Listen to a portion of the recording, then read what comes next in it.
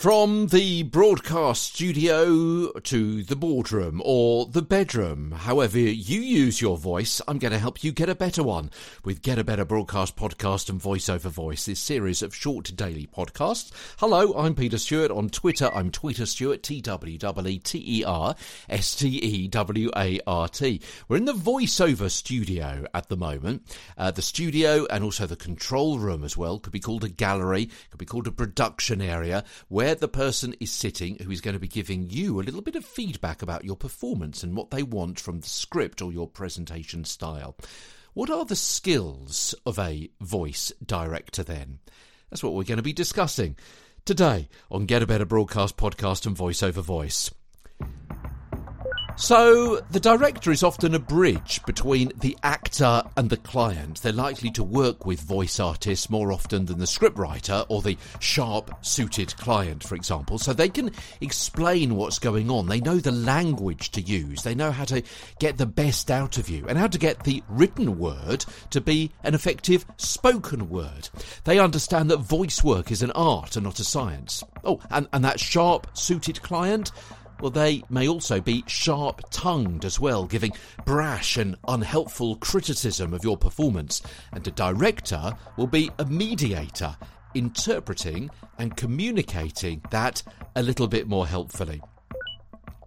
A director or producer is also a second pair of ears, giving objectivity and suggestions. Things like, try it this way, or why not alter your pitch a little bit? Or maybe, perhaps if you just slow down a little bit on that second sentence. After all, a script is not necessarily black and white, but 50 shades of grey. And I don't mean like that. There are interpretations, and someone else may help you to see them. They coax and explain to bring out your best performance, giving collaboratory notes rather than feedback, perhaps. They may also be your point of contact in the session, introducing you to others who may be in the production area, the client, the writer, the editor, the runner, and so on. Show you into the studio, adjust your mic stand and your headphone level, ask if you want to stand or sit, provide water, and possibly even give you time and permission to prepare with warm-up exercises like shoulder rolls, neck stretches, and lip trills. They have the creative overview of the whole piece, how your character fits in and interacts with the other ones, the brand voice, and the overall marketing strategy.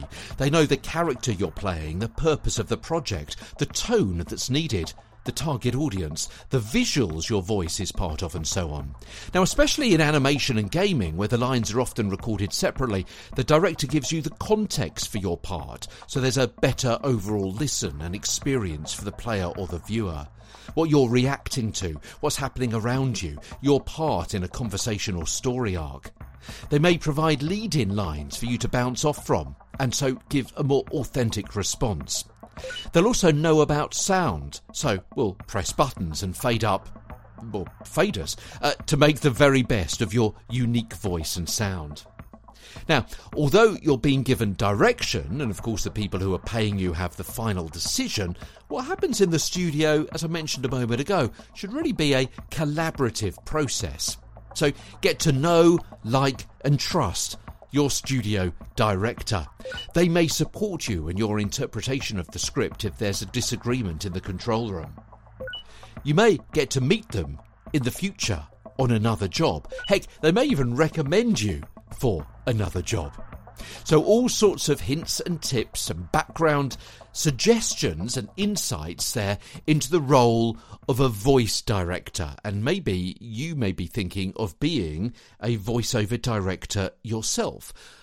And some of those tips and tricks and ideas there may also be of use to you if you self-direct, or maybe if you're a producer or a podcast director in a radio studio that isn't actually anything to do with voiceovers per se.